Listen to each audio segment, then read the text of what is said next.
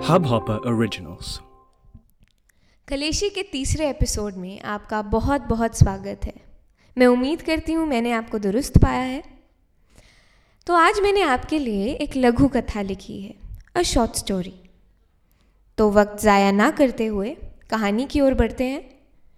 कहानी का नाम है थकान। अपने दुपट्टे के कोने से अपने गीले चेहरे को सुखाते हुए साहिबा कमरे में आई। थकान उसके चेहरे पर साफ जाहिर हो रही थी।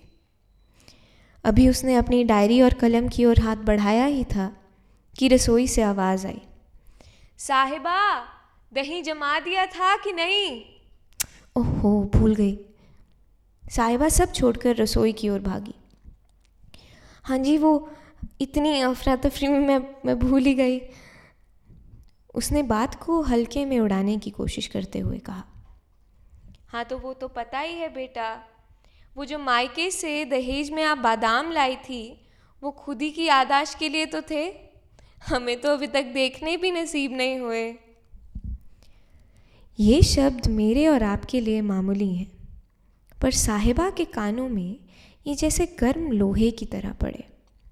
अंदर तक सुलगाते गए उसे तब तक जब तक हलक में आग की एक गांठ नहीं बन गई। इस गांठ की गर्मी का एहसास उसके गालों को भी हो रहा था, जिन पर से होते हुए उसके आंसू गुजर रहे थे। अब तक तो उसे इन तानों की आदत हो चुकी थी, पर ये मायके वाले ताने ना आज भी उसे थोड़ा असहज कर देते थे। 10 मिनट बाद जब फिर गर्मी से लथपथ वो कमरे में पहुंची तो उसकी 4 महीने की गर्भवती ननद उसके बिस्तर पर चढ़ के बैठी थी। भाभी की आंखों में थकावट देखते ही वो बोली, सॉरी भाभी, मैं कोई मदद नहीं करवा पा रही। पता है, खिज आती है मुझे इतनी रोक टोक से। ये मत खाओ, वो खाओ, ये मत करो, वो मत करो, यहाँ बैठो, वहाँ मत बैठो, ये मत करो, वो तो बिल्कुल भी मत करना। और जब से पता चला है कि लड़का है, तब से जो नहीं भी खाना वो भी मेरे मुंह में ठूसे जा रहे हैं। नहीं खानी पंजीरी भाई, जल्दी से बाकी के 5 महीने हों और ये बला बाहर आए। जीना दुभर कर रखा है मेरा। कैसी बातें करती हो दीदी, साहिबा ने धीमी आवाज़ में कहा। पलंग पर बैठती हो तो कोई तुम्हें गुनहगार की नज़र से तो नहीं देखता ना। हम आपकी बेटी को अपनी बेटी की तरह रखेंगे। इन्होंने कह दिया, माँ बाबा ने मान लिया। कभी कभी तो लगता है उन्हें भी पता ही था कि ये सब होगा। खुद धकेला है उन्होंने मुझे इस कुएं में। साहिबा की ननद ने साहिबा को माथे पर प्यार से सहलाया और उठकर कमरे से बाहर चल दी। साहिबा अभी भी बिना पलक झपकाए उस जगह की ओर देख रही थी जहाँ से दीदी उठकर जा चुकी थी।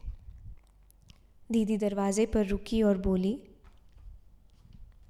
भाभी, कम से कम इस बात पर तो इन्होंने सच बोला था। हाल तो इन्होंने आपका भी वही किया है जो अपनी बेटी का कर रखा था।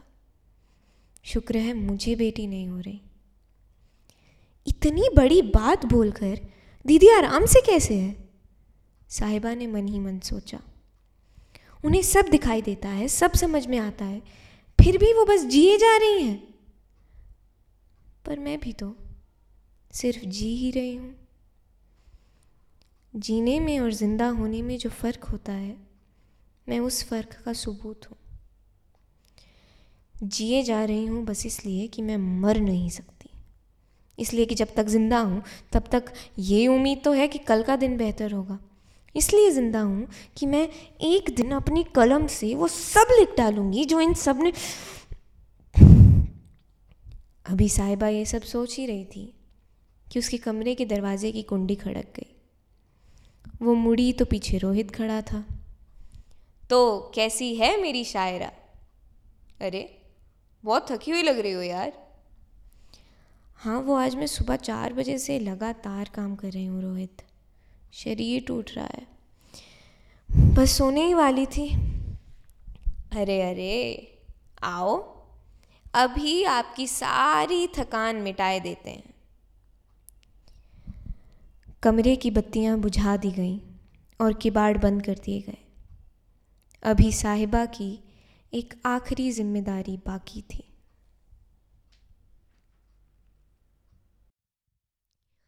मैं उम्मीद करती हूँ आपको ये कहानी पसंद आई होगी।